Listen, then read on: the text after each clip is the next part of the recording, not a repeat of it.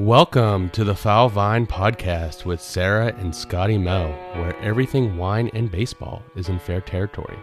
Today we are drinking a Spanish Albariño, interviewing Danny Aucoin of the Philadelphia Phillies, and recapping Week 3 of the 2023 season. Grab a glass and join us. Look, big paper, I increase my wealth. Red wine, that's good for my health. Wrestle with demons, I ain't take no L's. Allow me to introduce myself. I said, okay, Scotty. Woo! Are we back? We're back. Are we on? We're on. All right. Sarah, today, Yeah. first of all, it's good to be back. How was your week? My week? Sorry, I was going to cut to the wine, but how are you doing? You know, mental health is important, Scotty. Yeah. I'm doing well. I had my tooth extracted earlier this week. Why is that? Because it was a rotten tooth. It was no longer good. It wasn't actually rotten. It was just bothersome and unnecessary. In the way, exactly. So that's been interesting. I've been watching a lot of baseball in the past week. Have you been? Oh, yeah. Duh. Duh. How was your week? It was good. It was good. I've just got over a sickness, as you know. Feeling better. And I'm excited to talk baseball because I've been watching an absurd amount of it. Yeah, me too. Along with Succession. Have you watched Succession yet? Actually, we just started that back up. Very good. We paused at 3 episodes in. Addicting. And now we're back on it. Oh, yeah. Also, Ted Lasso. Haven't got on that train yet. One thing at a time, Sarah. All aboard. But I'm excited today because I think I'm going to shock you real quick. Okay. I brought on my first white wine of the podcast. We've done 25 episodes now, I think. Yeah. This is my first one that I contributed. Of course, it's imported. It's not domestic. Yeah. Obviously, on brand. But I found this one the other day, and I was like, yo, I have never heard of this grape before. How about that? Yeah, so... I'm excited. What's the grape? It's an Albariño. Albariño. Interesting. It is a grape that is native to northwestern Spain and Portugal. Que guay. How cool. In Colombia. Let me open this bottle real quick. Yeah, some ASMR. It looks like a cool bottle. Yeah. Definitely. It's all right. It's not the best pop. Better. Yeah. As always, we're drinking out of our 21 Clemente Museum wine glasses. Shout out Clemente Museum. In the Strip, where the Strip meets Lawrenceville. Thank you. Wait. You should pour the next one. So get that. Yeah. Act like you've been here before, Scotty. Not my first podcast. Hefty pours, as always. So Cheers. let me talk about this real quick. Okay. All right, so this is the Torre de Ermelo Albariño 2015. It is, the name of the vineyard is Altos de Torona. It is located in Rías Bajas. I'm probably saying that wrong. But this is an area in Spain. It's not an exact town. It's kind of like Cinque Terre, right? In Italy, the 5 villages. It's in the Galicia region of Spain. It's the north. Galicia. They actually, I think, say with the TH. Galicia. Oh, really? Yeah. Okay. Well, interesting. Learn something new every day. This is the very northwestern corner of Spain, right above the northern border of Portugal. Rías Bajas is a name of an area where there's 4 inlets on the southwestern coast of Galicia. Yeah. And yeah, I mean, Rías Bajas, I think, is short rivers, so that makes sense. Is that what the it inlets, is? yeah. Okay. But yeah, so this grape is native to this area. It's also known as Albariño in Portugal. They use a V instead of a B. Makes sense. But Albariño is the Galician name for the grape. Nice. Both names derive from the words albo or albus, which mean white or whitish. Nice. So quite literally the color of the wine.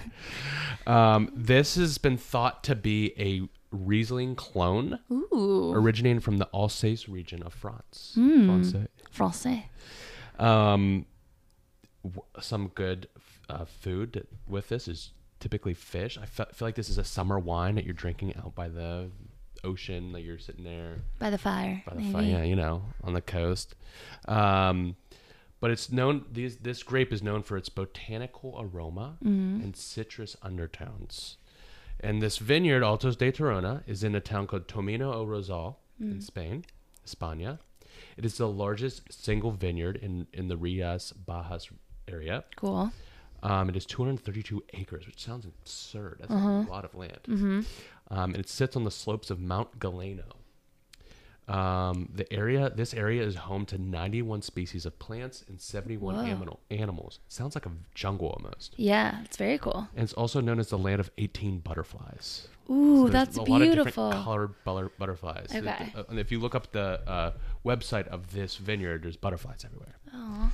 So they think that the biodiversity of the area enriches the grapevines from their roots, which helps with the flavor of the wine.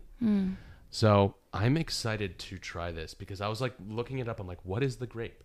I have never heard of this grape. Yeah. So something new to Cheers to a new podcast. grape. Salud. Salud.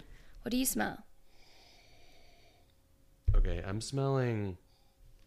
I get it's with a lot of white wine. It's fruity, or a light fruit. But I'm smelling the tartness of like a lemon or citrus. Getting a lot of lemon. Yeah, like grapefruit almost. Grapefruit is, yeah. I do get the floral aspect. Like it kind of smells like a perfume shop a little bit. Green apple. I'm just sticking to my citrus. Yeah, your white wine equals green apple. Green apple. I think I've said that for everyone. But no. It's a nice yellow color. It's whitish, albus. Yeah, it's whitish. Whitish, yes. Whitish. But it's through it. Yeah, it looks like pear juice, I think, is something I say when I talk about white wine too. Yeah, let's give it a try. Wow. Ooh. This is different. Yeah, I hit my cheeks. Yeah, it's tart. Very. It's Jamie tart, which you wouldn't get that reference because you don't watch Ted Lasso. But no, this is good. This is different. I think I'd love to have this like cold, sitting out by the water. Does it have a serving temperature on the bottle? The recommendation. Probably should have put it in the fridge before I came here, but no, not necessarily. It doesn't have a. Usually, if it's meant to be served cold, it'll say so on the bottle. It'll give you a temperature recommendation. But no, this is good. Yeah. I'm excited to sip this throughout the episode and talk some baseball. Week 3. Week 3 of the season. Can we slow down a bit? Are you going to say that every week? I know. We're only through 1/10 of the season, so that sounds better. If you're counting. It's like half glass full, half full. Half glass full. Cheers to a half glass full, Scotty. All right. Alrighty, let's get into it.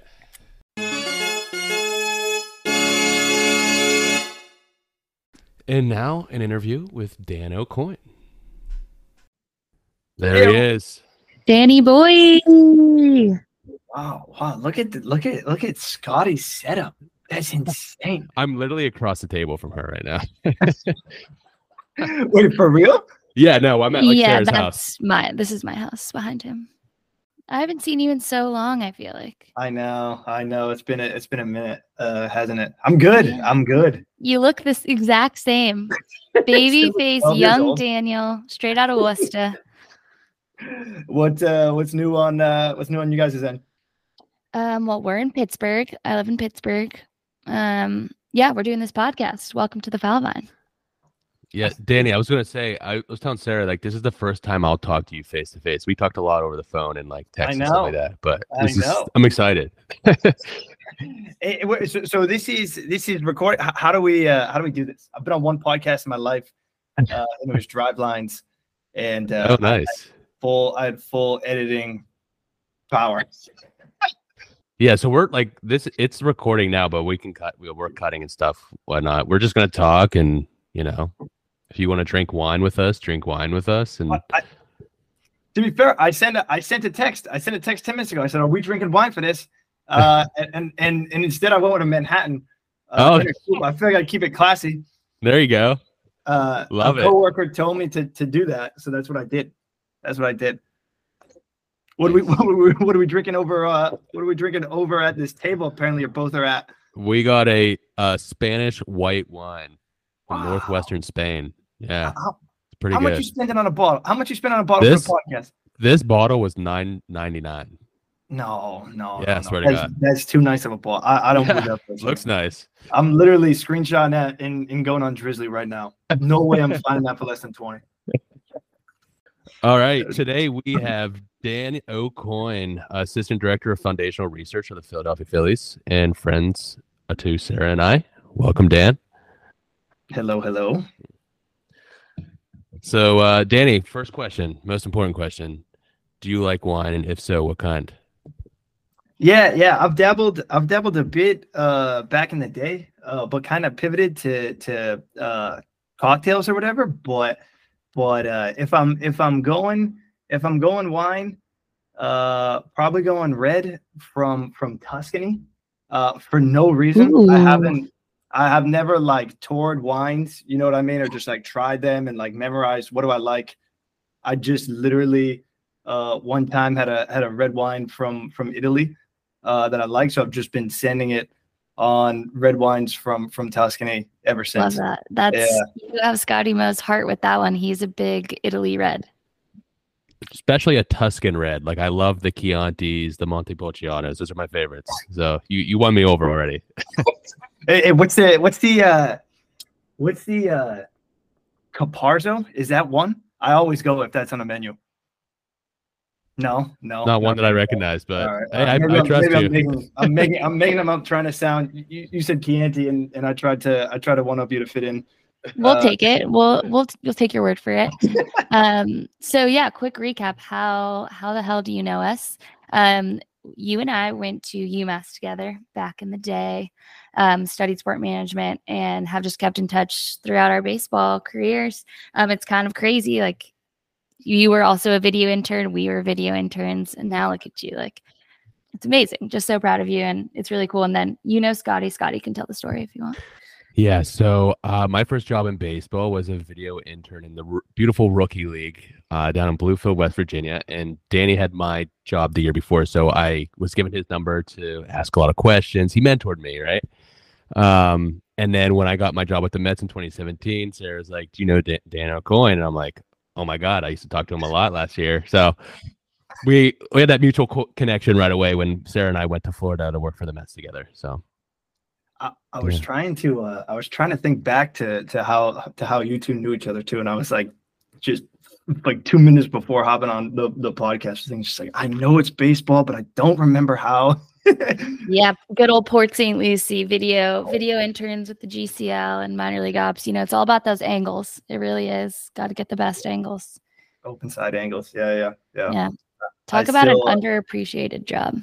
It's true, and it only gets more ridiculous. You know what I mean? There's gonna be a world where a video intern doesn't need to put a Panasonic camera, in the bleachers. But I don't know when that day will ever be. But it's still or climb on top of a fence in Bluefield to get a center field camera.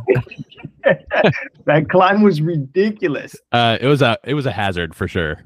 And it was such a bad angle. It's just like this is terrible, There was a couple games where I didn't have center field footage because there was a park behind the Bluefield stadium, and I would wrap the camera in the ice bags if it was going to rain. Yeah. And there was a couple times where I could hear kids like below the camera, and they pulled it down off the wall. Yeah. So fun times. Those are the days. Yeah, kids' days are notoriously the worst days in minor league baseball. Hot take. Not really hot take, I guess, but that's fact. Yeah, that's straight facts. So Dan, we mentioned you worked in Bluefield, how did you get into baseball? Take us through this path. You have quite the path in baseball, as we all do. I mean, that's kind of just everyone has their own way of getting through it and getting to where they need to get to. Everyone has their own crazy journey and story to tell. So share with us how it all began and how you got to where you are now. Yeah. I mean, how much time we got on the podcast now? As much time as you want. You're an honored guest. Yeah. So I mean, ironically, I grew up a Kansas City Royals fan, in Worcester, Massachusetts. So yeah, how does that happen? Yeah. So it's a weird story, but the TLDR is that my aunt was best friends with Zach Greinke's sister. They both are from like Orlando or whatever. So then just like they got to talking. My aunt said I liked baseball. Zach had like just gotten promoted to the big leagues. He was like 19, 20 years old. And he sent me a bunch of autograph stuff when I was like 10, 11, like that age when like just like big leaguers or like you're just like super fans or whatever. Anyways, he sent me all this autograph stuff on Christmas and called me on Christmas Day. So then I was just like hooked, like I had this like personal connection to like the Royals best pitcher or whatever. That's amazing. Yeah. I mean, it wasn't because they were, probably averaged 100 losses for the entirety of my childhood. But that's how I got into analytics. Honestly, it was just like, why is this team just perpetually just terrible? I remember seeing you the first day I met you at UMass. We were in a professional writing class. It wasn't even a sport class the first day I met you. I don't know if you remember this. And I'm pretty sure you had crutches on. And we're decked out in Royals stuff. And I was like, what is this kid doing Royals and going to UMass? Like, what is going on? And then I remember sparking up a conversation, and then I was like, oh shit, we're both in sport management and really into baseball. Like, I actually remember that now. Yeah. I was the if there are any UMass listeners, I was the idiot who wore Royal stuff head to toe pretty much every day for about 4 years in college. So that's a key identifier. And actually, Scotty Mo, you'll appreciate this story. The first Applebee's trip in Bluefield, I was like sitting with the coaching staff. You probably know this, and and we all throw down our cards to pay like our like split of the share of the bill or whatever. And I just had a Kansas City Royals credit card. It's the only thing I could roll right on the table. I threw it upside down to try and be sleek and just that didn't get past Matthews. Yeah. Matthews just literally looked at me and just like, flips it over and it's just like, well, yeah. And Dennis is just like, you got to change that, and it's just like, I mean, you're right, but I'm not, for a 2-month season. But anyways, yeah. So Royals fan, and then got into analytics that way, and then got a break with the Blue Jays. Ironically, the homie that was supposed to be the Bluefield video guy, the year I did it, so 2015, quit like 3 weeks before graduation. So then my professor at the time, David Haynes, who's now with the Angels, was like Bebop's coordinator, director of Bebop's. UMass as well. Yeah, exactly. He went to UMass, hit up one of our professors, and was just kind of like, who do you have or whatever. And that's kind of how it all sort of transpired and came to be. And that was a break with Toronto, and stayed there for another year of video in Buffalo. And like, yeah, to be honest, like I will say I'm pretty grateful for the experience, because I didn't know anything about player development. I came from like such a strict like R&D-esque type background in college, and I was probably at the time one of the only like individuals that had like a technical background that was like just thrown into player development with absolutely no motivation to like get into scouting, get into player that, you know what I mean? Like, I just really wanted to work in R&D. That's refreshing, though, I'm sure, for those in player development too. Like that you were thrown in, you have a totally different perspective. Yeah, I don't know if refreshing is how. I don't know if that's the right word. Private. But I mean, yeah, the TLDR is like you sort of see all the things that go on. What is TLDR? I'm not on the internet enough to know what that is. Not the like abbreviated. Is it too long? Don't read it. It's like the abbreviated version. Okay, that's what it makes me feel better. It makes me feel better when I ramble that I say TLDR before. It makes it seem like I'm being more concise when I'm not. Anyways, yeah. So I mean, basically, like had that background, kind of saw firsthand how these two different factions were kind of side with one another. That's not like a knock on the Blue Jays, just kind of like how the industry was at that time. Mm-hmm. And that just sort of like led me to Driveline. Spent another internship, I'd say, before I went to Driveline with Tampa. And then just kind of always had Driveline in my crosshairs, just because it was sort of at that sort of in between space with R&D and player dev. And then was at Driveline for 5 years. So that's kind of like where everything sort of unfolded, where I got sort of my big breaks as the company scaled up and I was doing research for the company. One thing led to another, and then opportunities just kind of like opened up in places I honestly never thought they would. So, it was a bit of a roller coaster for a few years. Didn't exactly have beliefs one-to-one with the industry, but as Driveline scaled, that was like a good home for me and my belief set. And ultimately that sort of like shaped the industry, and I was sort of like ahead of the curve. So I got pretty lucky with all the different exposures that I had. And the game was a podcast at Driveline. Yeah, and we also had a podcast. We also had a podcast at Driveline. two podcasts actually. One's retired and one still lives on. But yeah. And now with the Phillies full time. So finally left the Driveline nest. So yeah, that's the path. So Danny, before I ask, because I have a lot of questions about Driveline, what was your favorite place in the Appy League? Favorite place? Well, it certainly wasn't Bluefield, and it certainly wasn't Princeton. I mean, the obvious answer is definitely Johnson City, I'd guess. Johnson City was fun because there's stuff to do there. Princeton might have had the scariest mascot I've ever seen. I think like guy like in a chicken outfit would talk to people through the. You did you have to park in the gas station? Yeah. Oh yeah. Park in the sheets and cross the street. Yep. That whole experience was something else. Greenville was nice too, though. Greenville was like a nice facility. The park. Yeah. Well, not around Greenville. Yeah, there's like nothing there, but like the baseball field itself is really yeah. So, but go ahead. There was a restaurant, I think, walking distance in Greenville too, which is a luxury. Walking distance in quotes. I forget what it was, but we actually walked to a restaurant, which was a big luxury before the days of Uber. In the Appy League. So that was a big time plus. Yeah, no, funny story. I love talking about the Appy League because there's so many funny stories coming out of that league. But we one night we played an 18-inning game in Greenville, and they actually had to tell us to resume the game tomorrow because it was like past the time ordinances of the city or something like that. Nothing was open but a drive-through at Taco Bell, which was like next to our hotel. But none of us had a car, so we walked through the drive-through of this Taco Bell to get food at like 1 a.m.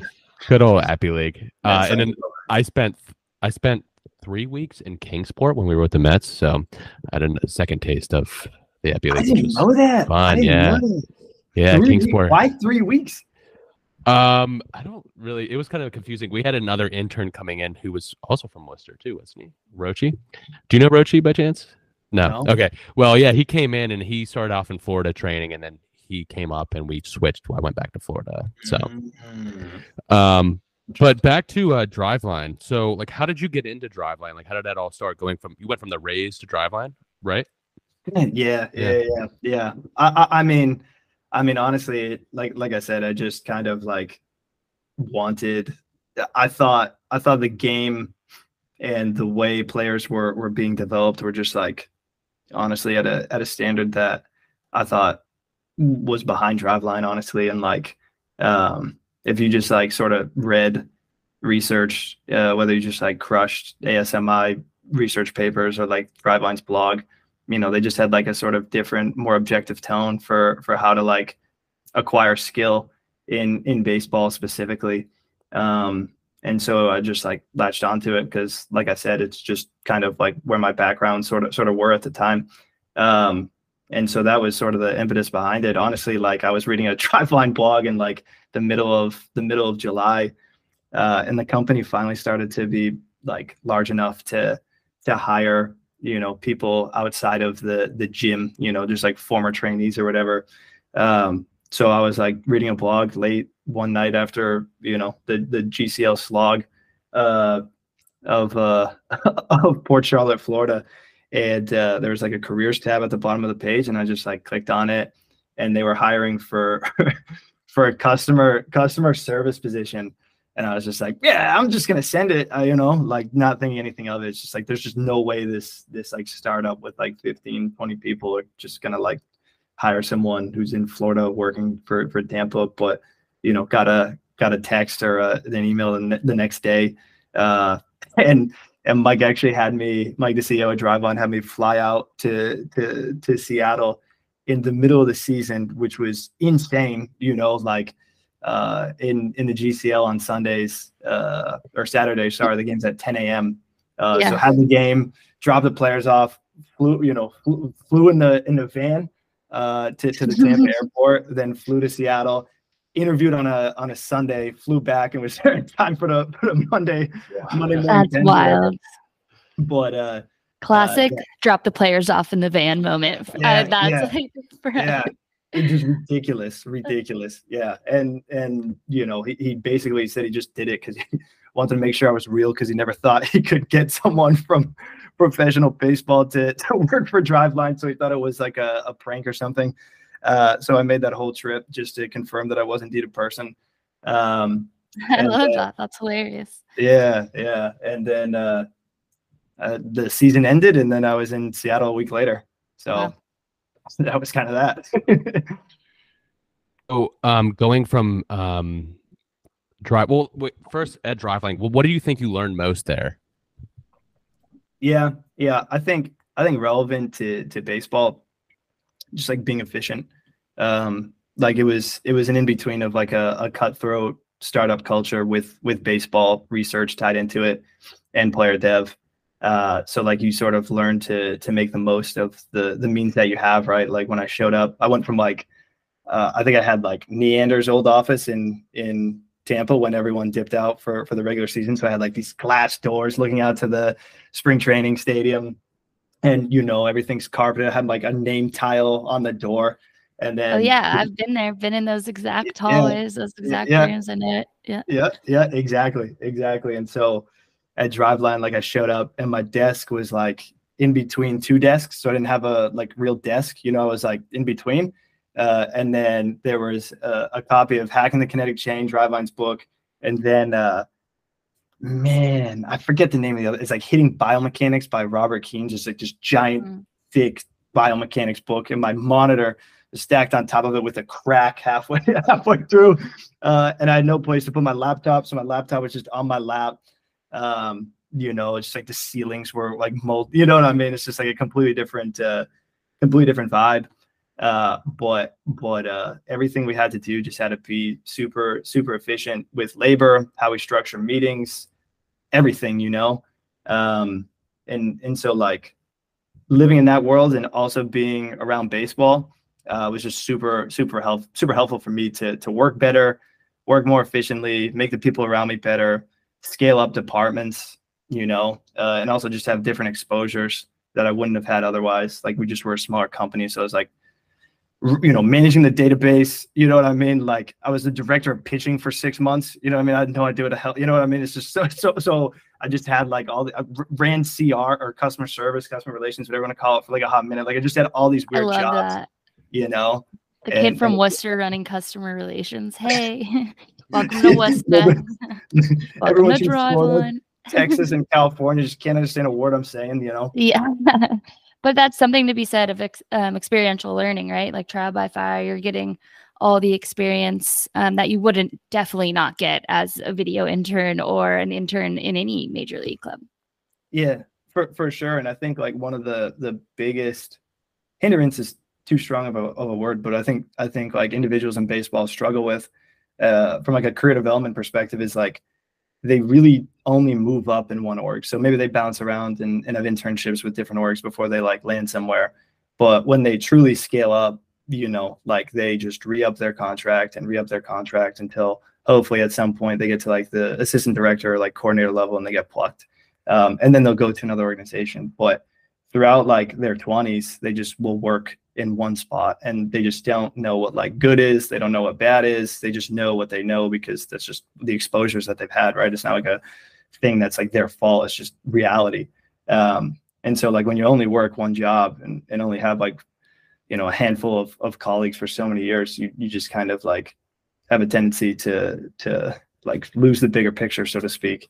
And I think a lot of organizations really struggle with that. They don't know where they stand relative to the rest of the league. And like at Driveline, we were pretty lucky that, like, I was pretty lucky at least, where every player we had coming in was from a different organization. They could say different things. They had their post-game reports. They had their post-season reports. We got to know their processes, and like you get a good, really strong understanding really quickly about what good is, because you're essentially competing against these teams to have these players train at your facility versus, you know, their coaches in the offseason training them remotely for tens of thousands of dollars, right? So it's competitive and it's cutthroat, and you have to be good. I don't even know how I got on that rant or whatever, but the point is yeah, it's cool to get all these different sort of exposures, and really lucky at Driveline to sort of have that. So I'm fascinated by the director of pitching role. So obviously, like we know, like you hear about players going into Driveline during off season training, etc. Like, were you involved with that? And then also like in season, like what are you guys doing in season for players? Yeah. So, I mean, when I was director of pitching, we probably had about 5 big leaguers. I don't know, maybe 10. But I mean, this is a spicy take. But I think like often in baseball, technical skills get prioritized in terms of promotion over managerial abilities. And whatever. So like a really good. I agree with you wholeheartedly, dude. Yeah. So like a really good pitching coach, you know, like doesn't mean necessarily that someone's going to be a good director of pitching, right? Those are like 2 different roles with two different responsibilities. And I think people often lose sight of that in baseball. So I mean, honestly, my director of pitching role was certainly less hands-on with players, but more just like making sure that like the systems that we have in place were automated. So like no one should be manually typing in, you know, like plyo velo values into our software or whatever at like a high salary or whatever, when we can be building better processes and systems, automating some things, hiring interns for other things. You know, like we should have someone technical that's in charge of like making sure our athletes are gaining velocity, making sure they're like you know, above their like steamer projection or whatever, making sure that like by our standards we're getting athletes better and holding ourselves accountable. So that's kind of like what I did, or whatever. And then handed it off to Bill, who's now, I don't even know his time, assistant pitching coach of the Angels or whatever. But like, you know, that was sort of the role there. And then like, as for the second part of your question about what we do in season, I mean, it depends on the player, honestly. So like we have like, Driveline has a annual plan or whatever, where like guys can just go on, pay a fixed price, and then just like get services throughout the year. Some use it very heavily, some don't, but it can range from anything from like programming to advanced scouting and honestly just like advice in between starts or whatever. You know, like I said, each guy uses it differently. It'll depend on their org and the deliverables that their respective orgs are giving them, you know. But you know, it's kind of like hands-on year-round training if you want it, for the entire year, which is cool and probably how it should be, right? So yeah, very cool. So you're saying, which I agree, that baseball doesn't do a good job of teaching their managers and directors to be good managers and directors. They just get promoted because they're good at their individual contributor jobs. I'm very passionate about that. And curious, how did Driveline help you with your managerial or directorial skills besides just throwing you in the fire? Like, was there any support, or how did that go down? Or not at all, I guess. It was kind of trial by fire, but I think it's sort of like the same efficiency thing or whatever. It's just like you sort of have skin in the game, right? Like you can't. So take, you know, at one point I was like director of baseball operations, so we had like one or two interns, right? And it was sort of like my job to like make the company money so that we could hire these interns who we all thought were really good, like full time, and like not operate at like, you know, a 6-figure loss, you know, like year after year, and have other people eat that budget, and that budget sort of come out of my salary. So like you just like get good at it pretty fast, or you don't, like and so that's kind of like a big thing. It's just like like in a lot of other industries that probably don't have a startup culture. If you work in like a bigger business, it doesn't have to be baseball. Like you can just hire for inefficiencies, right? Like you're not getting the job done, you can just add 2 more people or 3 more people or whatever. The money's coming from somewhere that's pretty distant from your operation. But when you are at like a startup culture, it's not necessarily that. So a lot of it was just Googling and just being like, man, I got to make this work. If I got to make this work and make this much money by September for the company, like we need to hit on these projects so that we can sell it at ABCA or Christmas time or whatever. And you just figure it out, So I don't know. I guess like the only thing Driveline kind of did there was just like nudge me. It's just like, if you want this, it's yours. You just got to sort of like figure it out or whatever. Yeah, they believed in you, which is more than a lot of baseball teams probably do. But yeah, I'm very passionate about making leaders better leaders, especially in baseball, because I've had some not so good ones, but I've also had some good ones. But yeah, you know how it goes. Yeah. It's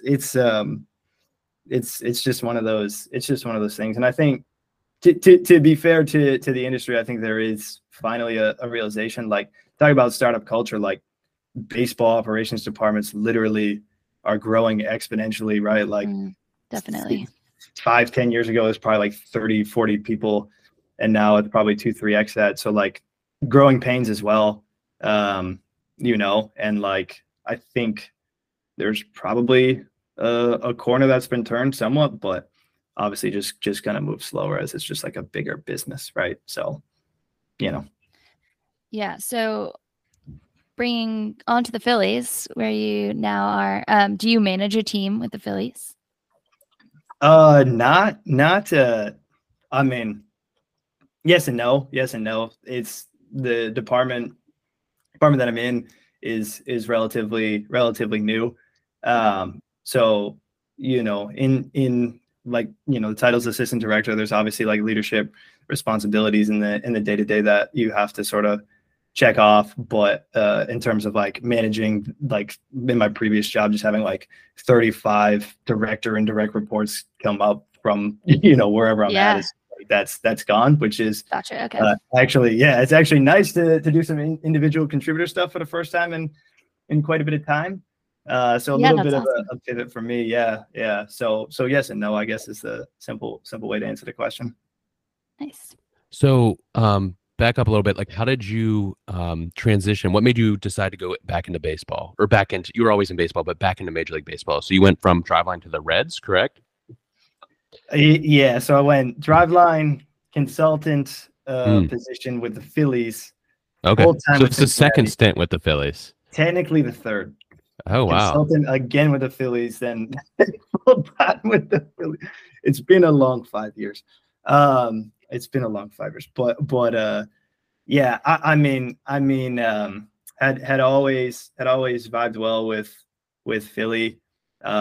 Have a history with Driveline in the past, and some familiar faces in the front office, and it just kind of like felt like the right time to give it a go at Driveline.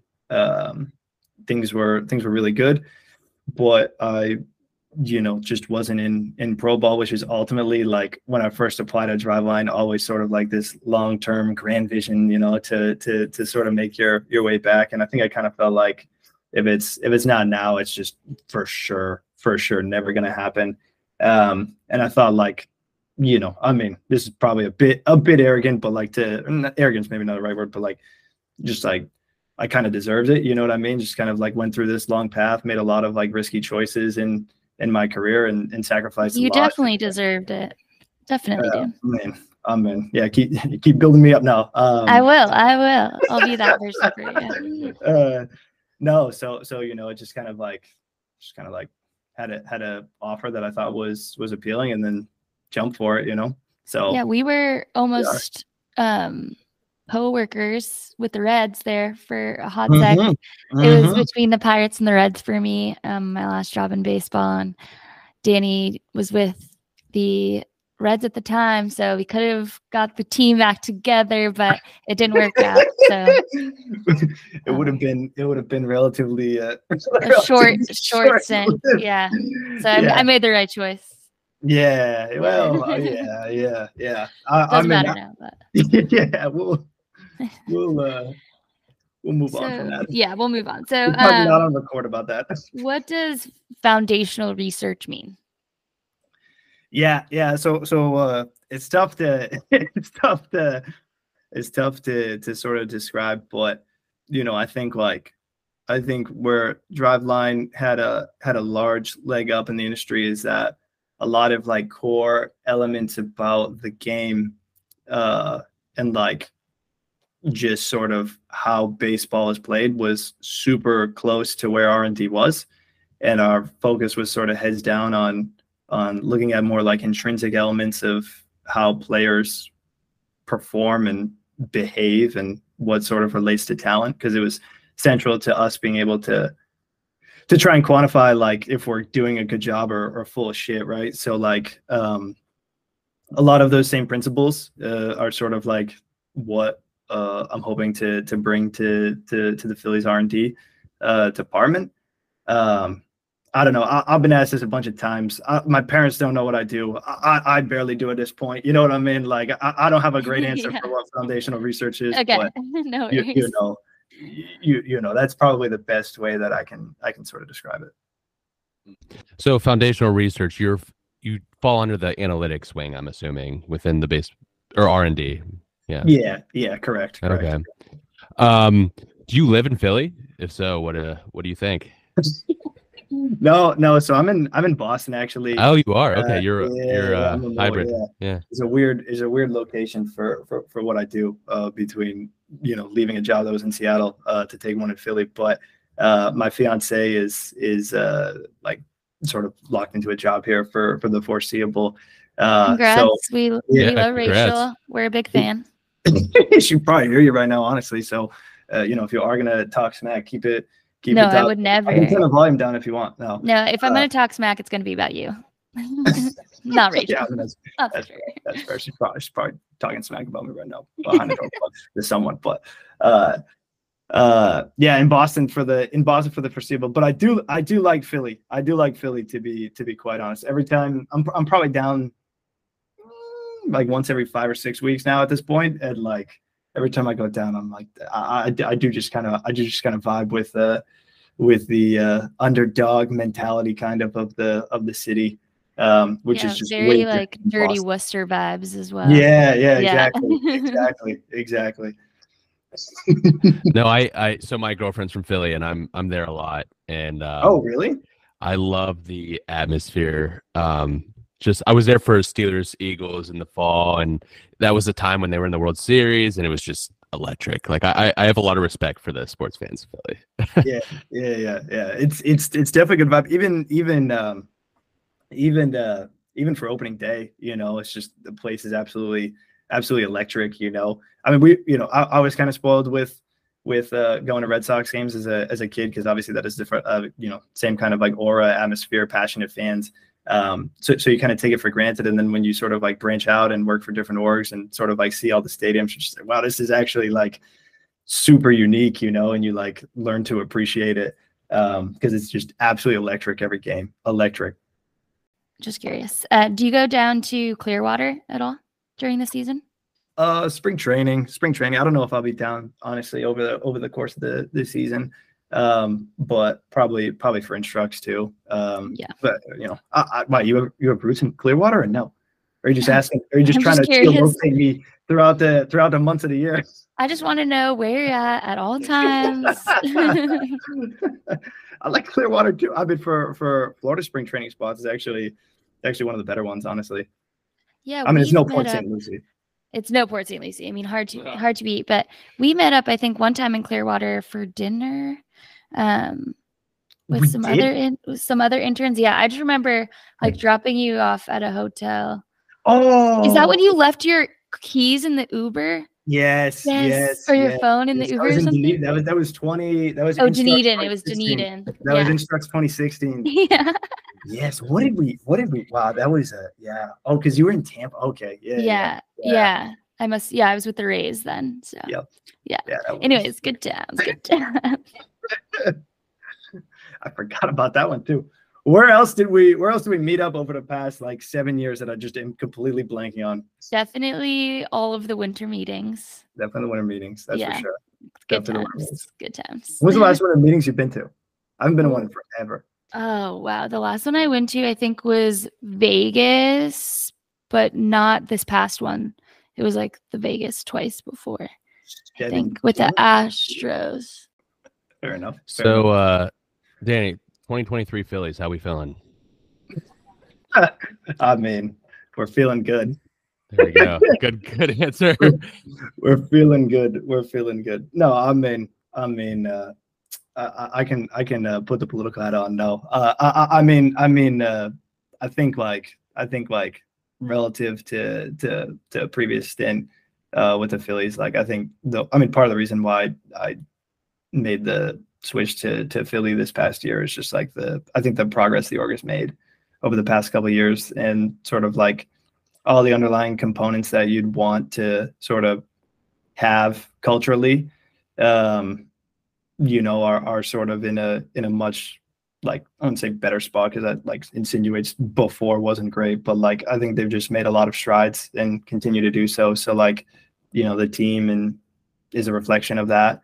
And like, I don't think it's any coincidence that like they had the run that they went on, and sort of like if you read all these different media articles and whatever, you see about like, or read about like how tight knit the clubhouse is and the culture, and extends all the way through the organization. So like, like it's early, and like, relative to how last season started, it's just a friendly reminder that like it's a long season, and like I think there's a lot of really good pieces in place. It should be a good season.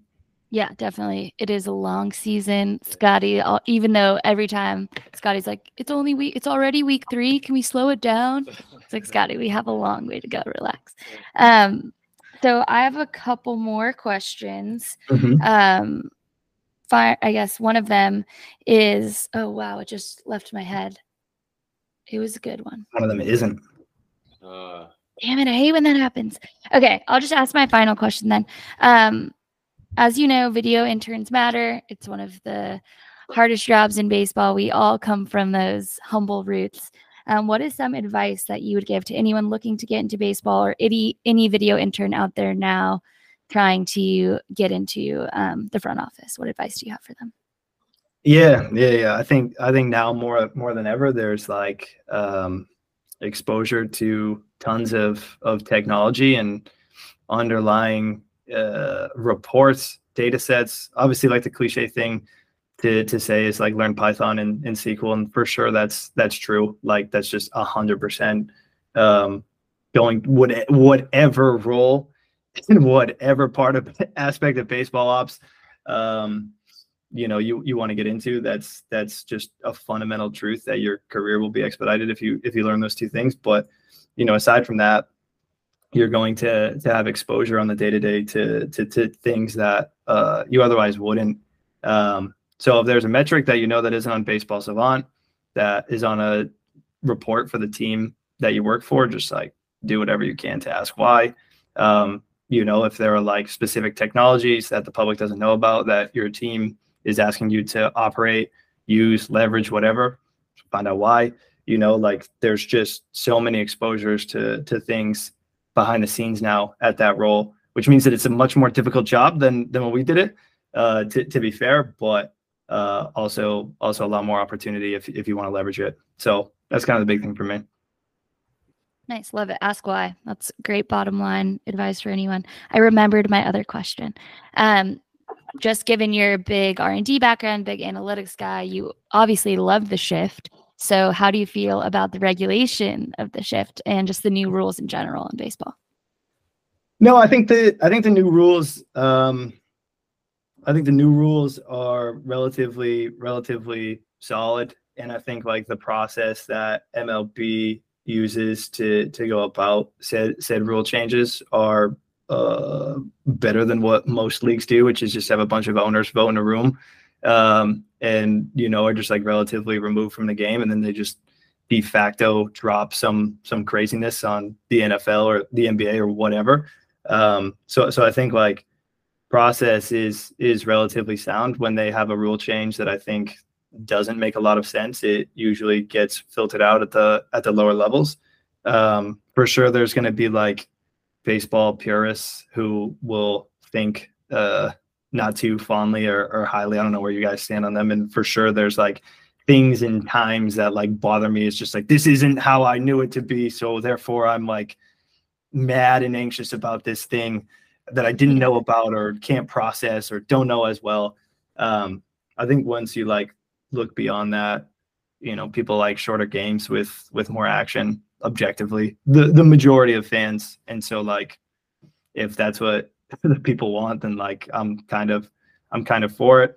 As for the shift, I mean, to be honest, Driveline completely ignores defense. So I don't do anything with defense. I have like nothing to do with not no less defensive positioning if I tried. Which that's amazing. So I don't have any super spicy takes, other than I like hitters that pull the baseball because I think it's sick to live out in front, or whatever. I want that on a shirt. It's sick to live out in front.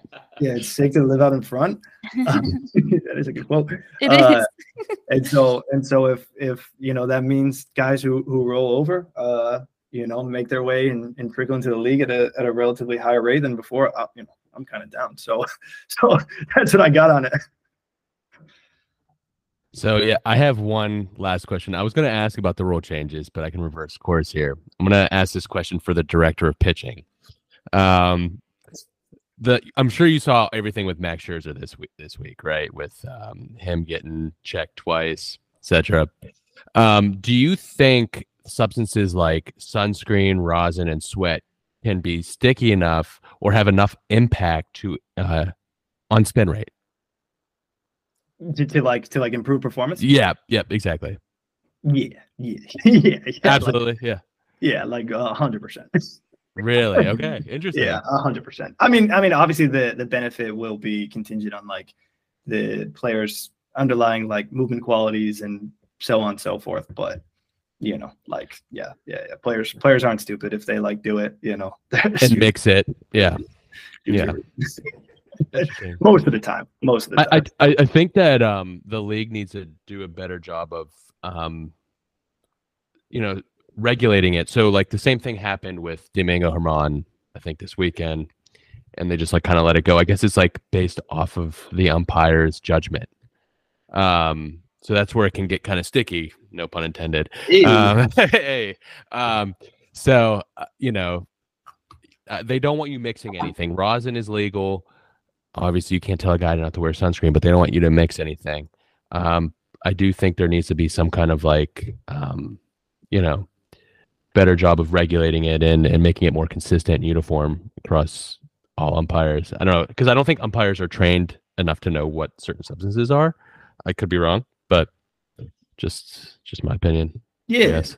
I'd say like in any situation when like technology or just like say like incentive, but like when there are like rapid advancements and like the understanding of different things, in this particular case it's pitch design. Like the MLB is a massive entity. Like it's gonna take time to sort of catch up to one person figured something out and then tells a person, and then that person tells four people, and then next thing you know, we're sort of the situation that we're in sort of ends up being what it sort of is. And so you just sort of like hope and trust that people that are in charge are reactive and understand that like there's some inertia and hopefully better initiatives in policing, hopefully on the way, level the playing field. Yeah, it is interesting. Like when you implement these rules right away without any support or like preparation on how to police them, chaos is going to ensue. And I also love how you called sweat a substance. So I'm going to use that. So we have sweat as a substance, and it's sick to live out in front. So there we go. Good way to end the podcast. Two big takeaways. Two big takeaways. Scotty Moe's gonna open his own sweatshop. Yeah, I was gonna say shop. Just stop. I got to stop. No, I don't have a good word. You're gonna sell jars of sweat on Amazon. It's like spider tack, but sweat. Yeah. Exactly. Yeah. Definitely sweat, cut sunscreen and rosin mixed together. There we go. It's called Scotty Motac. I'd buy it. I'll buy it right now. Oh man, you're killing me. So good. Well, Dan, cheers. Thanks so much for coming on. This was awesome. Really appreciate your time, and hopefully the Phillies have another good season on their hands. Yeah. Cheers. Thanks for having me on. Thanks, Dan. It's nice finally meeting you in person or face to face, not in person, but yeah. Here. I can't believe you're gonna I literally didn't believe you until like 10 minutes ago when you guys were talking to each other. That you were in the same spot. I literally didn't believe you guys. Yeah, we're both in the Berg. Unbelievable.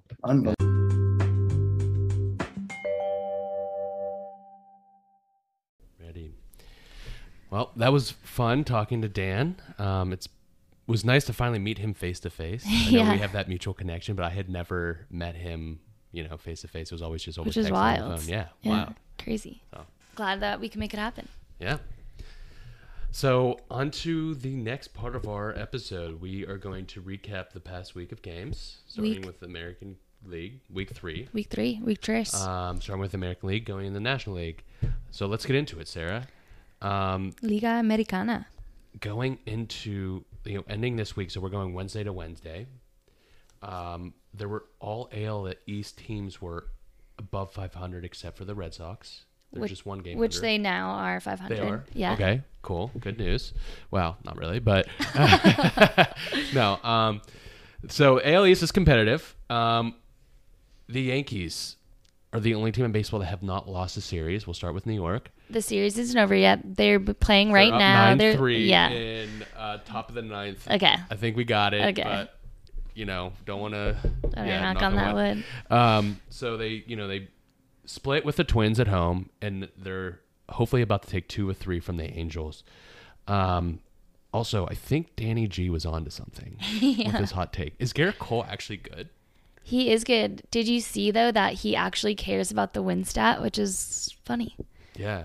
Because that's something we heard from a pitching coach is like, wins don't actually matter. Well, obviously a pitching coach is going to say that, but Sure. It's just funny because that's our wager as well. So I think with him, I think Garrett Cole is obsessed with winning a World Series.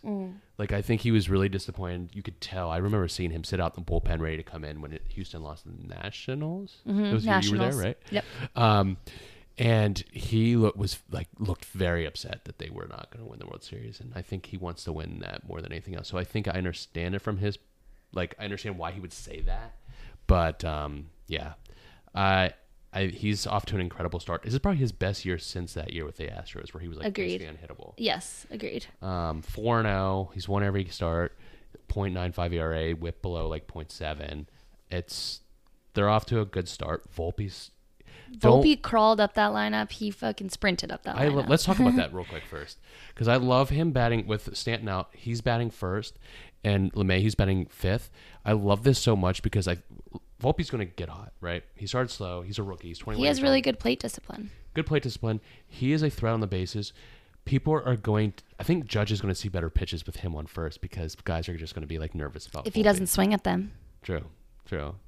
But I think, you get Volpe on first and you have Judge behind him. I love that for the Yankees. They just need to get their pitchers healthy, Severino and Rodon. Yeah, and what do you think about Stanton versus who they called up to replace him? Stanton versus Peraza? Yeah. I think this was your annual trip to the IL first. Okay. I wish it would have come later, but gotcha. I just come to expect it. I think they have some depth where I'm not worried really on the position player side. I want to see Peraza get at bats. I also want to see LeMahieu in the lineup every day. They're 8-3 when DJ starts. Fun fact. So I don't know.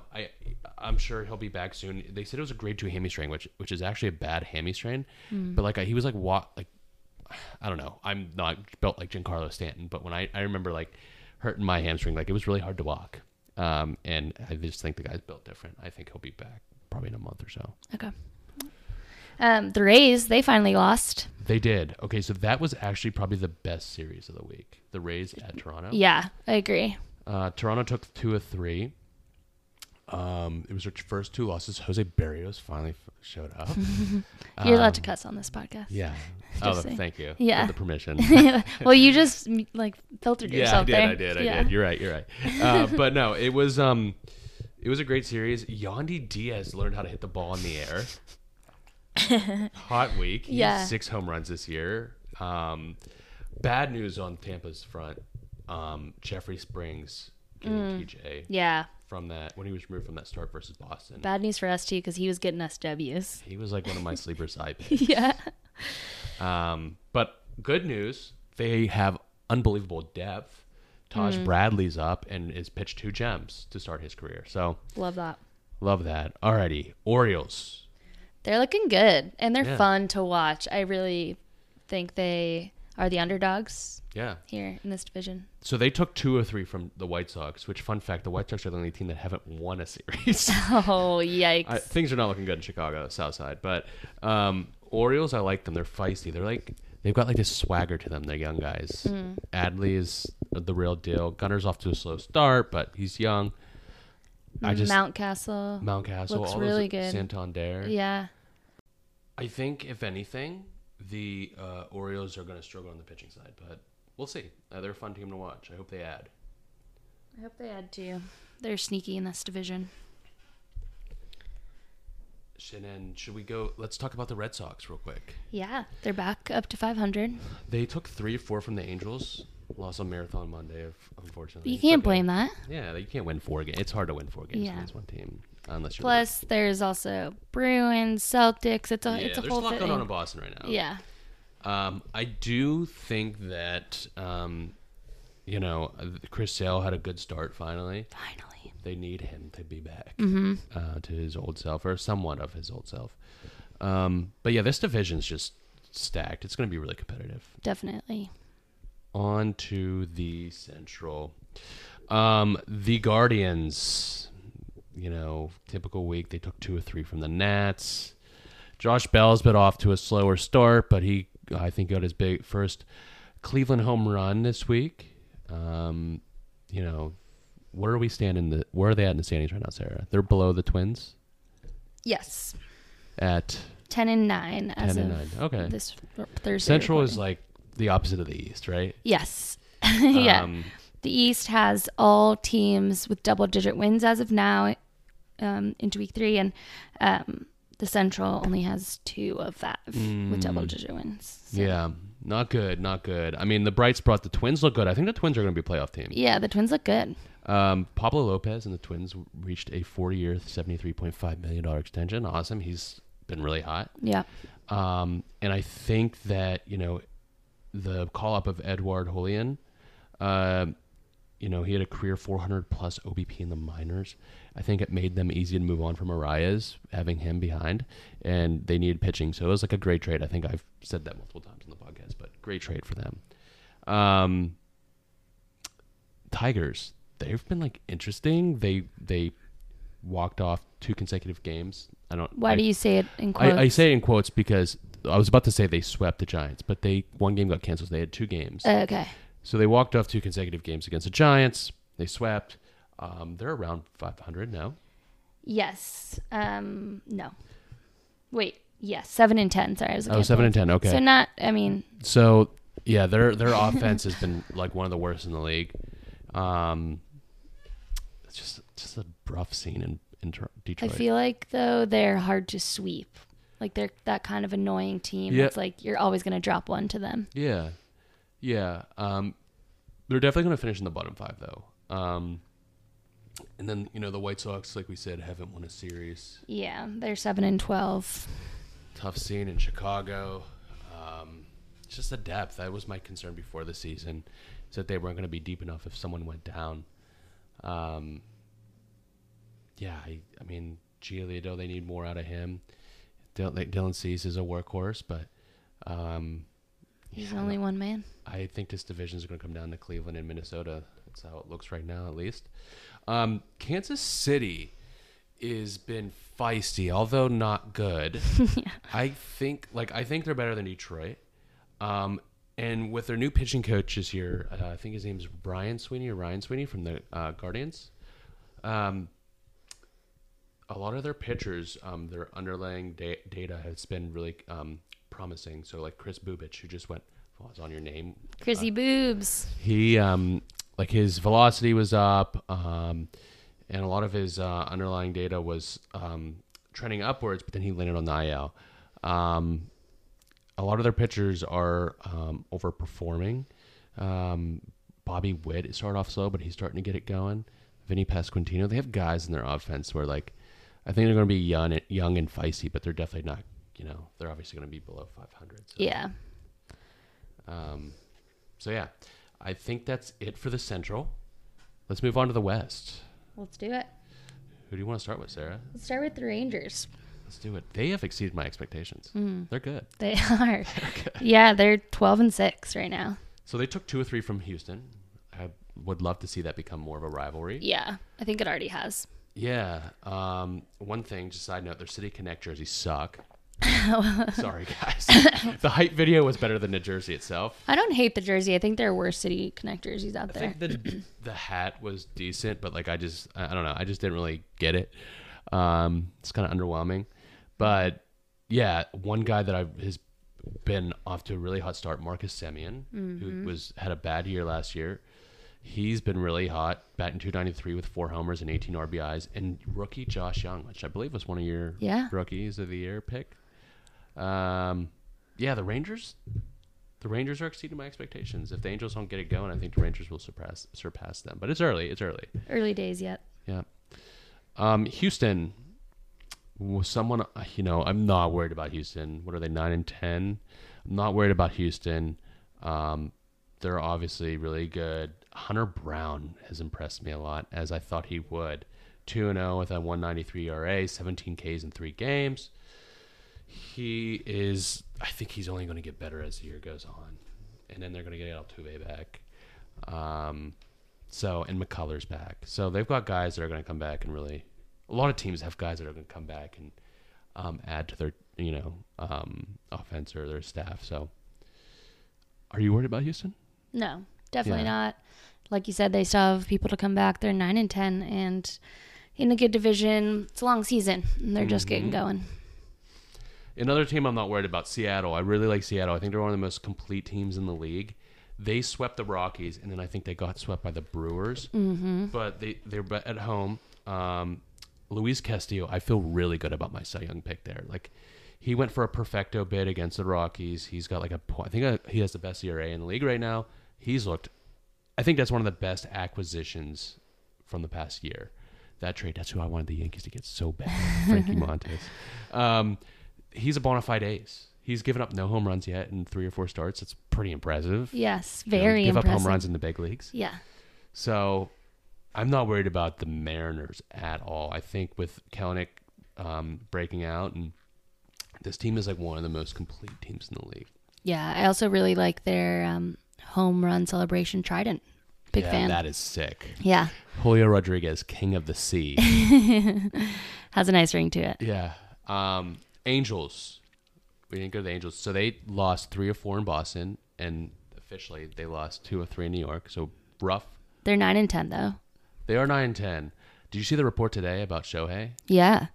So let me pull that up real quick because I actually put up a question, which I have a lot of answers on our story. So it was reported, I think by Jeff Passan, that Shohei could be traded and will definitely leave the Angels if they fall out of playoff contention. So whether he's traded or not, he's gone after this year. If they fall out of contention. I asked some people what are some potential landing spots on our Instagram story. Of course, I got a couple Pittsburghs, the Dodgers, Mets, like the typical big buyers. There was also a report that the Padres are going to go out, which I'm obsessed with the Padres owner. Like, the guy is just like wanting to win. I would respect it. I don't care how big of a super team they are. Like, they want to win. So hopefully they turn around because they've got 2 of the best players on the planet. And if I was an Angels fan, I'd be very exhausted after all this, like not coming away with anything, not even a playoff game. Of course. everyone on the Angels or around the Angels, probably in the front office, everyone will be exhausted and disappointed if nothing comes of this. Yeah. So, but bright news, like they called up Zach Neto. Oh yeah. Who's a first round. He's the first guy from the last year's draft to debut. Crazy. Only 44 minor league games. That's insane. He was killing it in Double-A, and he was a guy that they wanted to fast track. And I think they wanted to like just leave him in the big leagues and make him their everyday shortstop, which is cool. It's awesome. It's so good to see. It's refreshing, honestly. Yeah. Yep. And then in other news, the Oakland A's. Not much to talk about there, but I will say this. Are they going to be the Oakland A's much longer? Don't get me started on that. First of all, I'm sick for the people of Oakland. I'm sick. Like, first of all, the Coliseum needs to be burnt down, obviously. Like, all the horror stories I hear about this place. Like, Oakland deserves a new stadium. Don't mean to be mean about the Coliseum. I'm sure there's a lot of history there. Whatever. But it sounds like an awful place to watch a baseball game. There's a report today that they made a statement about how they bought a plot of land already, and they're looking to move to Vegas, which was pretty obvious, right? It sucks for the fans of Oakland who, they've been told over the past few years, rooted in Oakland, and I think everyone knew what was really going to happen. Oakland is their third spot. Before they were the Philadelphia Athletics and Kansas City Athletics. Right. So Vegas will be their fourth landing spot. Do you think they keep the name Athletics? The Las Vegas Athletics? The Las Vegas A's? I think they should. I think they should. Do you think they will? Yeah, I think so. Okay. Yeah, I definitely do. I'd be disappointed. I'd be even more mad at it. Yeah. But one bright spot there, because they have the worst ERA in the league. It's like over 7. It's disgusting. As a team, that's gross. But they called up Mason Miller. Fun fact, he's a fellow Yinzer. Mason Miller was their where I went to school, a D3 school, about 30 minutes south of Pittsburgh. Our conference is called the PAC. One of our rivals, 30 minutes away, is Waynesburg University. Mason started at Waynesburg. And he then ended up, I think he went to high school around here. He ended up transferring to a small D1 in North Carolina called Gardner-Webb. And at Gardner-Webb, he just like broke out and like added like 10 miles an hour of velocity, and like now he's throwing 100. So pretty cool story. Like, he's a fellow Pittsburgher. He races through the minor leagues, and he's going to get a good opportunity. Like, he hit 100 like 15 times in his debut and pitched really well. So just a bright spot for the A's to watch their best pitching prospect this year. He got called up pretty quickly. He's already 24, 25 years old. So yeah, that's awesome. But not much else to talk about there. Alrighty, Sarah, National League. National Liga. So, National League. Let's start with the Braves in the NL East. NL East. So, the Braves are off to an insane start. They're tied for the best record in the National League with 14-5. They sweep the Royals in Kansas City, and they go and take 2 of 3 in San Diego, which I think could be a potential NLCS matchup. They've played them twice already. This team is so good, and they're headlined by 2 guys named Sean Murphy and Matt Olson and Ronald Acuna. But those 2 names, ever heard of them, Oakland? This team is so good. 6 guys with an OBP over 400. OBP is on base percentage. Just for those of you who don't, for the Viners who are not super baseballers. Yeah, no, that's a good idea. And Orlando Arcia went to the IL. He was a guy who made their opening day roster, starting shortstop. Microfracture in his wrist. Vaughn Grissom, who played a lot of the year last year as a rookie at shortstop, got called up. They've got a lot of depth. Sam Hilliard, who's a guy I've always been like crazy obsessed with from the Rockies. He's just like an athletic freak. He's 6'5", plays center field. He's a power speed guy. He just like couldn't figure out the plate discipline aspect. He's hitting 375. The Braves are working their devil magic on him. This team is so good. I don't even know what else to say. It's a really good team. Yeah, I think they're definitely ones to watch, to be in it all, to win it all, to take the whole thing home. For sure. They're the ones to beat. So the Mets. The Mets. Oh boy. Is it getting Metsy as it getsy? So if you listen to Mets fans, you'd think so. I know, but they're 12-7 right now. Yeah, like, guys, it's fine. Second. I know Eddie Escobar has been disappointed, but you call up Brett Beatty finally. It's Beatty time officially. Excited for him. They sweep the A's in Oakland as they should. Yep, they're winning games they should win. Yeah, I mean, this team is good. This team is really good. I don't know if they're going to be able to surpass the Braves. The Braves are just on another level. But you should Mets fans, you should enjoy this team this year. They're going to be really good. They're going to win 85 to 90 games, I think. Yeah, I would agree with that. The Phillies. Oh, wait. Before we're done talking about the Mets, Max Scherzer got ejected. Yes. And didn't know if we want to talk about that now. I do want to talk about that now. I have it in vibes, but we can... But it's the Mets. Yeah, let's talk about it now. Yeah. Okay, so I have a lot to say about this one. Okay. So Max Scherzer was warned about his hands being sticky after a glove check. Yeah. He went in, I guess he rubbed alcohol on his hands, stuff like that. Rosin is legal, right? They don't want you mixing stuff, but rosin is legal. His hands, they then came back out and checked him again after I think he changed his glove. Yep, he changed his glove as per the request of the official. And he swears on his kids that all he had was sweat, sunscreen, and rosin. All legal. You can't tell a guy not to wear sunscreen. Yeah. You're going to sweat, and rosin's legal. If you combine the three, your hands will be sticky. They will be. My grief. I first off, I want to say I believe Max Scherzer. I do. My issue with this is umpires are not trained to tell the difference. Right. So what are the? So there needs very subjective too, like depending on which umpire. Right. Like it's a lot of human error. It's a judgment call. Yeah. So very subjective. This is where I think MLB fails. Objectives. The league needs to make a statement. Strengthen the rules, specify them more, but they need to make a statement on what went wrong. Because he's facing a 10-game suspension. Because just the other night, Domingo Germán for the Yankees, same thing, but he was let go. So what is going on? Like, there needs to be better standards here set. What was the difference? The umpire. The umpire, exactly, and you can't have it. Like that's you just can't have that. So I think like this is the biggest difference between Major League Baseball and the NBA, because when something happens in the NBA, like the Draymond Green thing the other night where he stomped on a guy's chest, an executive, Joe Dumars from the NBA, made a very long and clear statement on why they suspended him, everything. MLB has made I think they sent out a sentence. Yeah. Like this is where they fail. Like they need to do better here. And they need to cut out the gray area or train these umpires to be able to tell the difference between rosin and spider tack. Yeah. Yep. So, free Max Scherzer.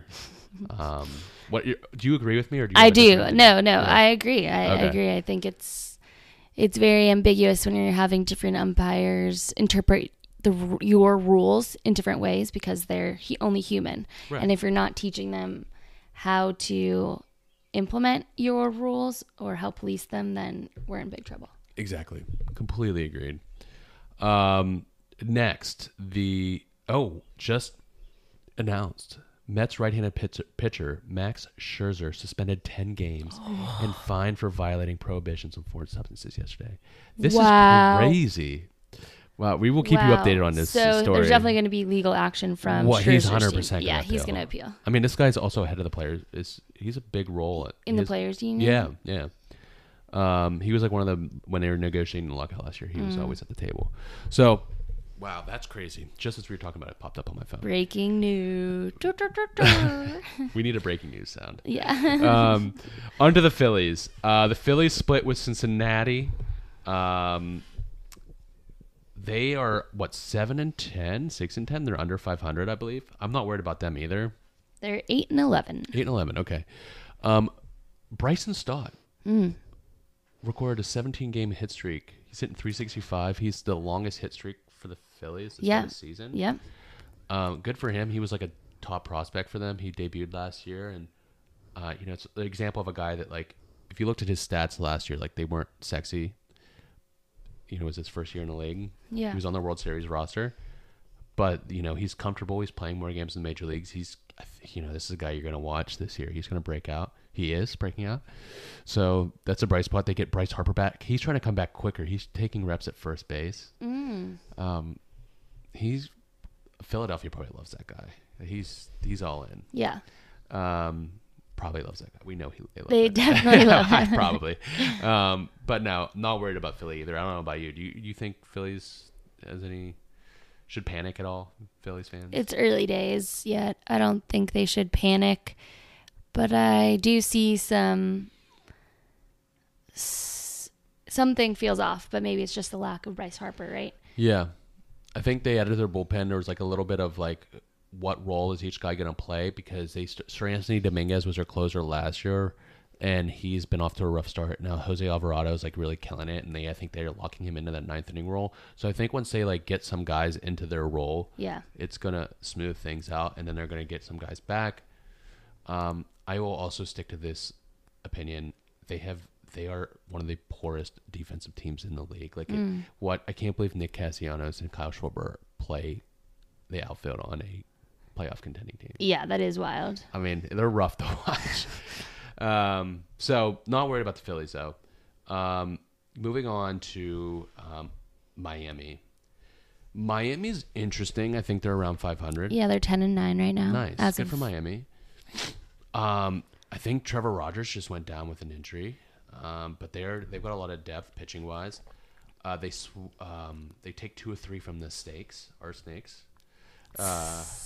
A big matchup was Zach Gallen versus Sandy Alcantara, which Zach Gallen won 5-0. These are guys that both were traded from the Cardinals.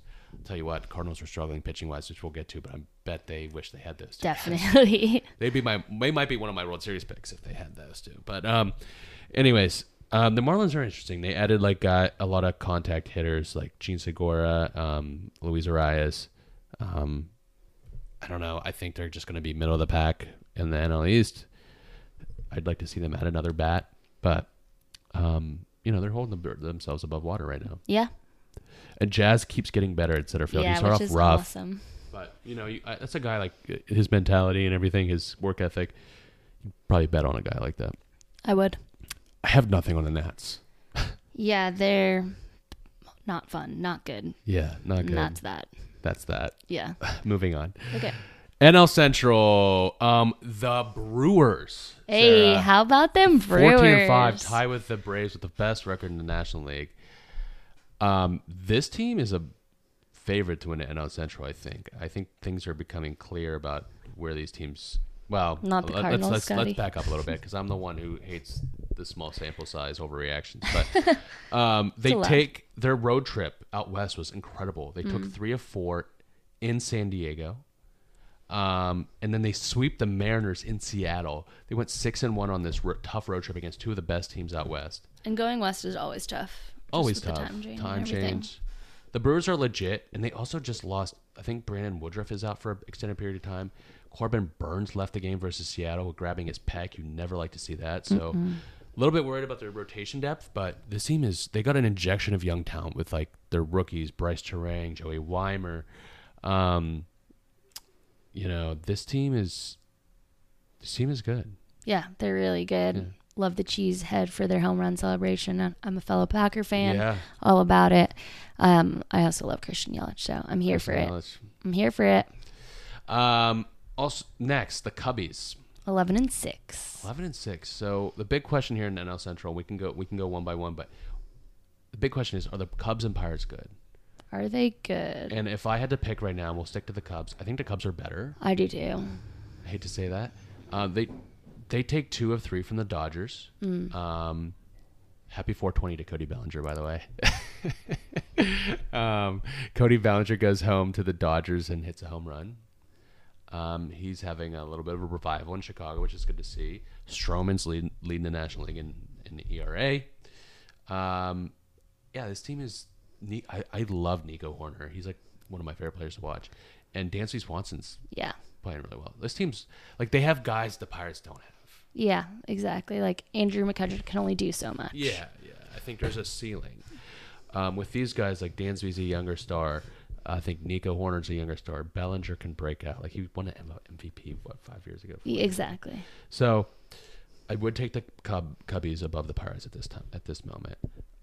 So let's go on to the Pirates. 12-7, right? As of right now, they are up 4-0 right now. Is that it? I think so.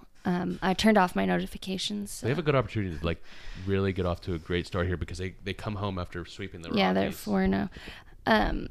We might want to talk about this in Vibes, or we could talk about it here. But did you see that PNC Park ushers, ticket takers, all these employees were going on strike?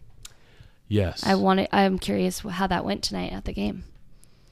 I think they reached a settlement. Oh, they did before tonight's game? I saw that. Wow. We can put out more information on that, or we can look it up before Vibes. Okay.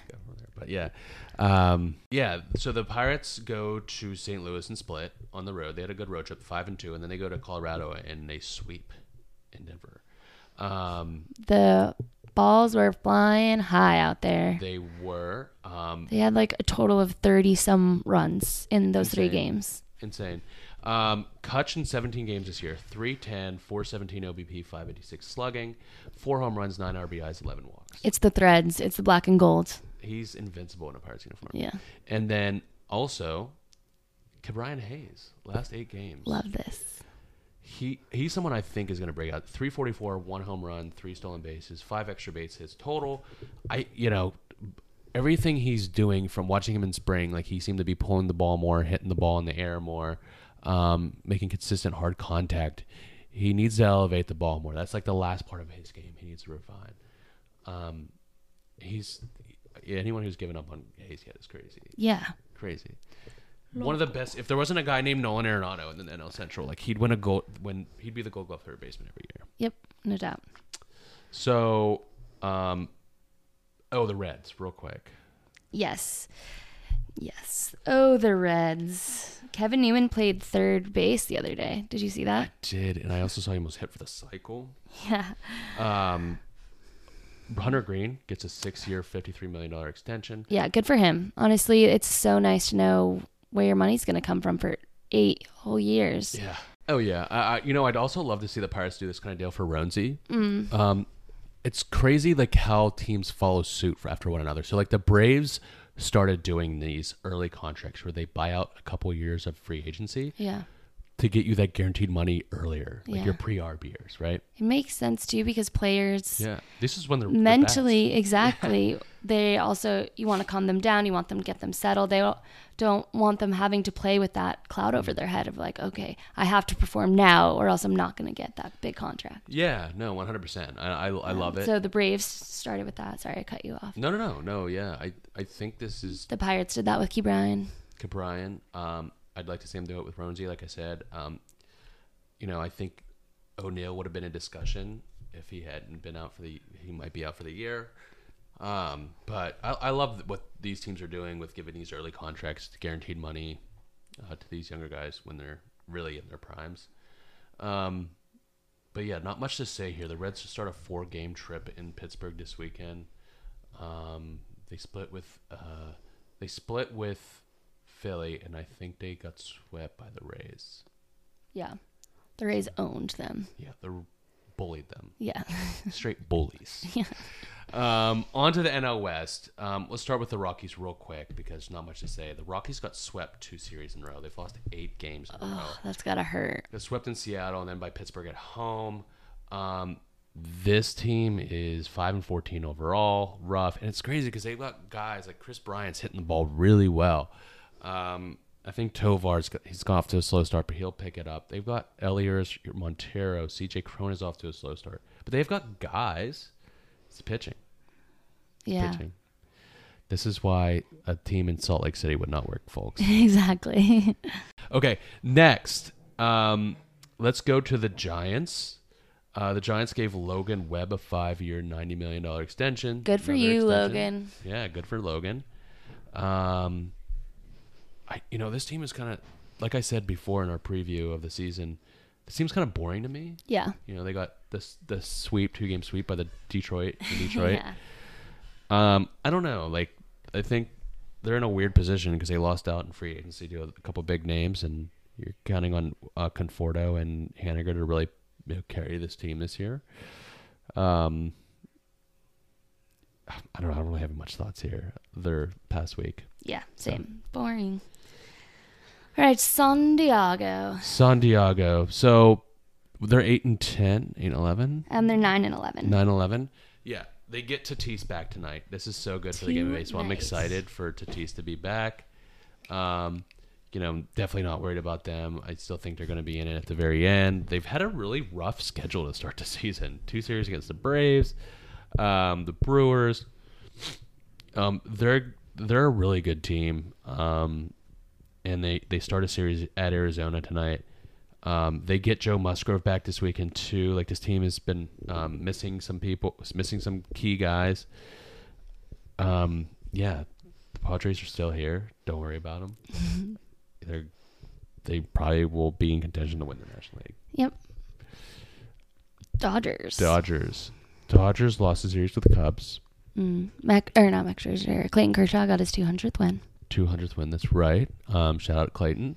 They have some guys. I saw Miguel Rojas is also on the IL with a hammy The rumors that Mookie Betts might play some shortstop. Yeah. Cool. They just have guys this year contributing that you don't expect. James Outman is a rookie that's really been hot this year. Yeah. Max Muncy's having a revival year. I think he's 8 home runs. He might be in the league lead right now. But they wish they had Walker Buehler right now. But they have also a lot of depth coming up from the minor leagues pitching wise. So I think this team will be in it at the end as well. Not too worried. Where do we stand right now? For the Dodgers are 9-10. 9-10. Yeah. Okay. So them and the Padres are around the same, and then the D-backs. Hey, they're 11-8. Are snakes. Yeah, as of right now. Big news today. They DFA'd Madison Bumgarner. I know, crazy. They're going to eat $34 million left on his contract. Wow. So much money. Do you think the A's will pick him up? Because they only have to play like prorated league minimum. Right now, because he's really washed up. And I don't know. Say it to his face. You won't. Okay. I probably wouldn't, because he seems like a country strong guy, but like, he's kind of a hard ass, not going to lie. Dude, that whole, he didn't like that Wilson Contreras like grunted after his swing. Did you see all that? Mm-mm. Oh yeah. He got into it, and he got DFA'd after giving up 7 earned runs to the Cardinals.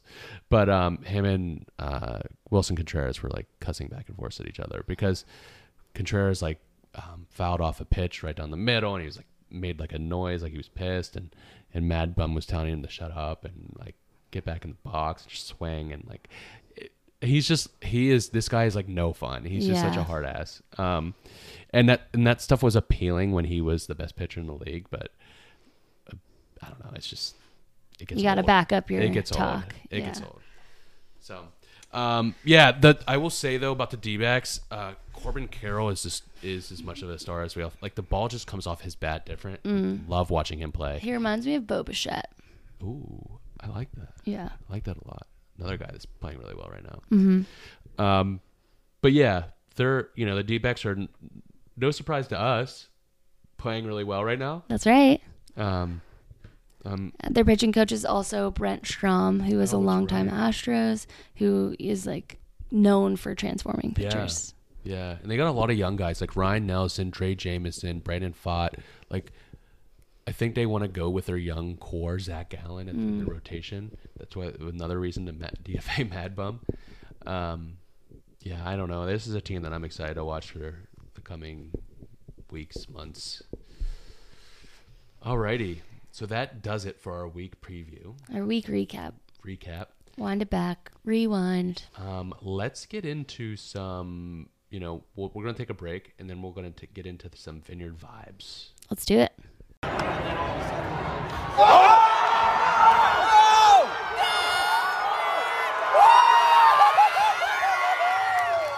So we're going to introduce, going forward, we're going to do a pitcher, a hitter, and a play of the week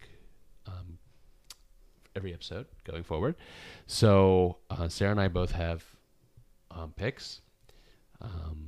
Sarah, would you like to go first for your hitter of the week? Okay, my hitter of the week is going to be Patrick Wisdom of the Cubs. Nice. Okay. Yeah, bat. I was going to say bat is flying off the ball, but it's the other way around. The ball is flying off his bat. He's hit so many bombs. Nice. He's looking looking that. good. No, he's been a bright spot for them. I think he has like 5 home runs this week. Something ridiculous. I have a couple others here, but I think my pick is Marcus Semien. Like I said, this week he was 11 for 23, 3 home runs, 11 RBIs. That goes for a 478 average. Him getting hot while Corey Seager's out is big for this team, and also given the way he played last year, or started last year at least, the Rangers, invested a lot of money in him. So he's been a key part of their success early on. Another, just an honorable mention, Bo Bichette has been playing really well. It's another guy I had on my list. Pitcher of the week, Sarah. My pitcher of the week is going to be Max Scherzer. Just because. Free Max. Yeah, free Max. # free Max. Free Max. Okay. Love that. Mine is Garrett Cole. He's 4-0 with a no surprise there. 0.95 ERA to start the season. But the reason being, on Sunday, he had a complete game shutout, 9 innings, 2 hits, 10 Ks, 1 walk. He's killing it. He really wants to win, and you can tell it. A couple other guys I have listed here, Taj Bradley and Spencer Strider, both pitched well this week. Play of the week. We will post all these, by the way. Yes. So you can see our picks. But play of the week. Is there anything that sticks out to you? I can't remember his name, but you posted about this. The pitcher with Toronto or the pitcher with the Rays that caught Kier Myers. Jason Adam that caught Kier Myers comebacker and to end the game. That was sick. That was some Matrix stuff right there. Glove, looky what I found. Yeah. That was pretty cool. Mine is going to be Aaron Judge robbing Shohei of a home run. That's a good one. It was just a cool moment, For sure. Judge playing center field, robbing MVP versus MVP. It's a cool matchup. So, fun week of baseball. Yep. I'm going to go quick into my names of the week. Oh, yes. Don't forget, Names Scotty. of the week, Sarah. Let's go. I'm excited. I can't wait to hear you have this. Okay, so Patrick Wisdom is also on. Wisdom. Do you think he has a lot of wisdom? I think his bat does. Good one. And then Lars Nootbaar. I mean, it's Sounds like a candy bar. It sounds like a candy bar. I mean, yes. He is eating up the Cardinals. He's eating up the game of baseball. He's killing it. He's doing all right. He's off to a slow start, but he's getting better. He's working his way up, and his name is Dope. And did you see he gained like 1 million followers after playing for Japan on Instagram? Oh, I love that. Yeah. His confidence is boosted. Oh, yeah. He won I like him a lot. WBC. He's a champion. That he is. So those are my names of the week. Patrick Wisdom, Lars Nootbaar. Add them to the list, and then you guys can vote on your favorite ones at the end of the season. Send in some, too. Send in your favorite names of baseball. I love to hear them. Alrighty. We talked about, real quick, Yeah. honorable mention, maybe will be later on, but Outman. Tough name in baseball. That's a good one. Someone actually texted me that this week saying, like, wow, what a terrible... It was a Mets fan. So the Mets were playing the Dodgers. Pretty funny. But So he's a Dodger. That's what, yeah. Outman. Tough. Love it. He's really got to prove himself. He does.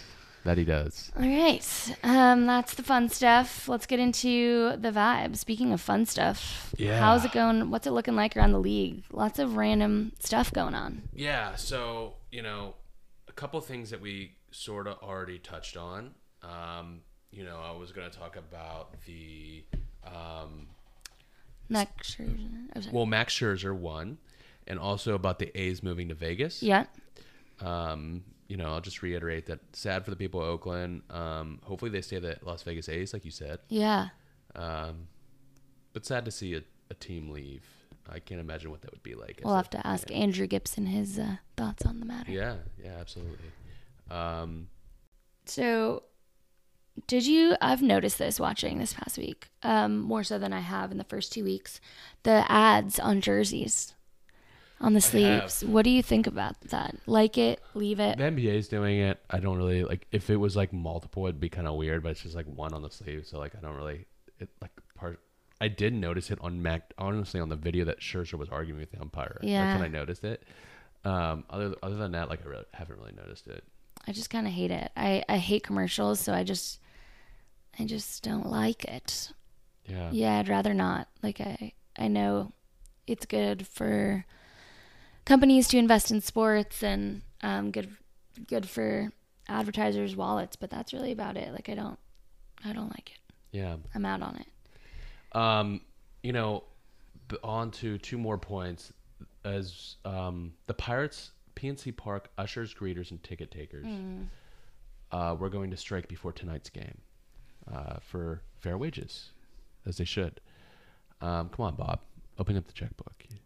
But that has been avoided as they have reached a tentative agreement. Okay. So that's good news. Mm-hmm. I'm glad that was avoided. I'm also glad that they're going to be getting their fair wage, hopefully. Fingers crossed. Hopefully.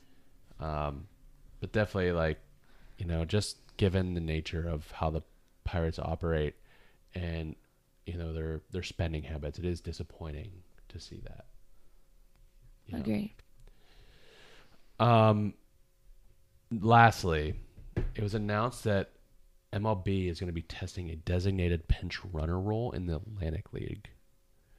Interesting. So a runner can be designated as a pinch runner before a game and can go in and out of a game without penalty.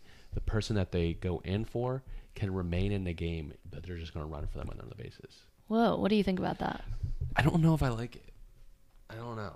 I don't. I like the strategy of one thing. If that does go in place, guys like Billy Hamilton will get contracts. Yeah. That's what I was thinking. The plus side is for players who are really fast. You can still get Terrence that Gore. money. Miles Straw. I just don't. I think I like more the strategy aspect where you have to use that runner in the right spot. Yeah. And subbing in and out. Like if you're being subbed for, you're out of the game. Right.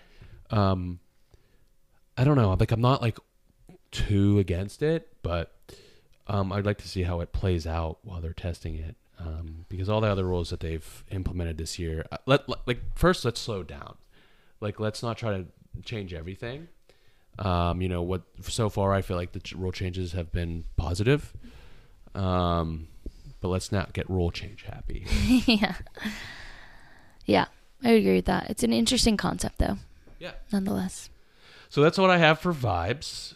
Love it. Anything else, Sarah, from you? No, I don't know if this is true, but I heard this rather on a broadcast today, that someone said Dennis Eckersley coined the phrase walk off. Like walk off hit. I feel like that's not true. I don't know. Yeah, so I just thought I'd bring it here. I'll look that up. Okay. He did also quote hodgepodge of nothingness too, so. Alrighty, so on to that is vibes for the week. We're going to now go into rating our wine. Yeah, can I get a little bit of a refill? You can, absolutely. Thanks. Since you asked.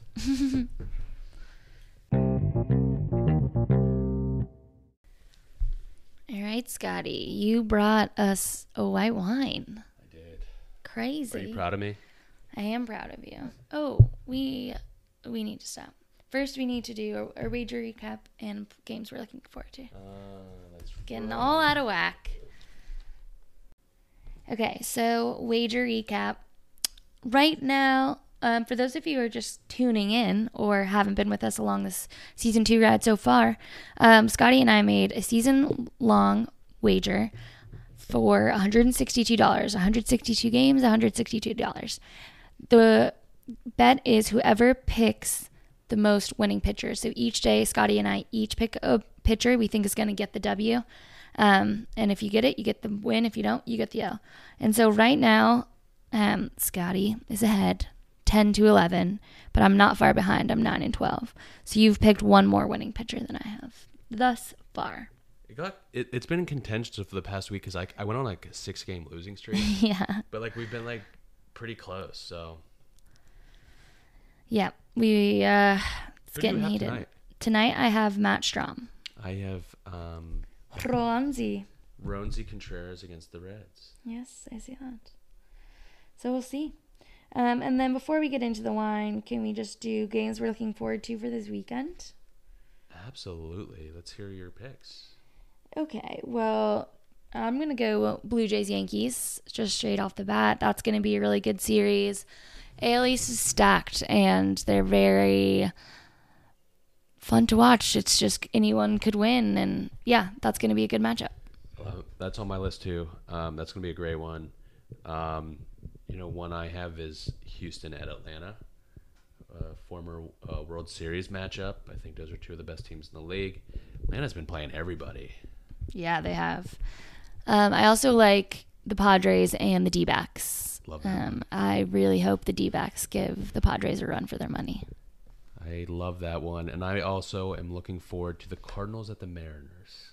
That's going to be a good one. Yeah, who do you got higher, Cardinals or Mariners? Because I know you love both these teams, or you started the season out loving both these Mariners. teams. Yeah, okay. Mariners. I actually think the Mariners are the complete package. Okay. They have everything. All right. So. Okay, now that we can get into our tasty white wine that you brought, or Alrighty. Yeah, you can let me know if you think it's tasty. Yeah, no, I do think it's tasty. This wine is really good. Well, what do you rate it first? First, I rate it a 55. Okay, nice. Yeah, this is probably one of my favorite white wines that we've done or that I've had. Yeah, it's good. I also rated a 55. I agree with you.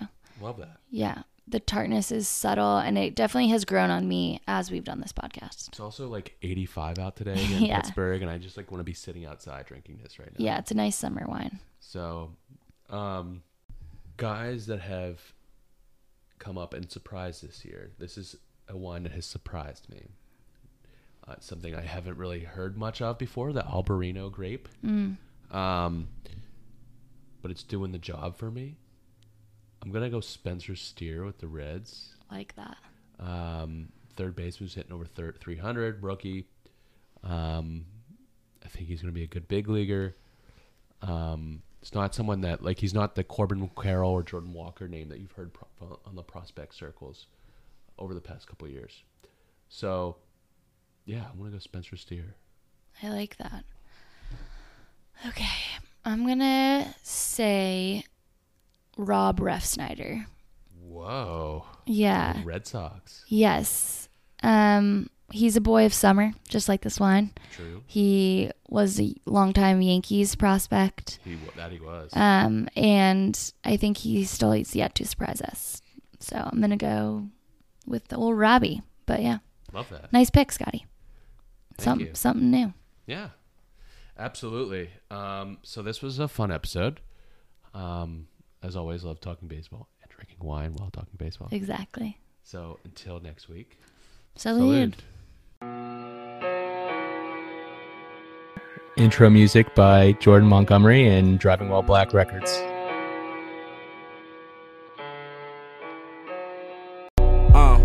Look, big paper, I increase my wealth.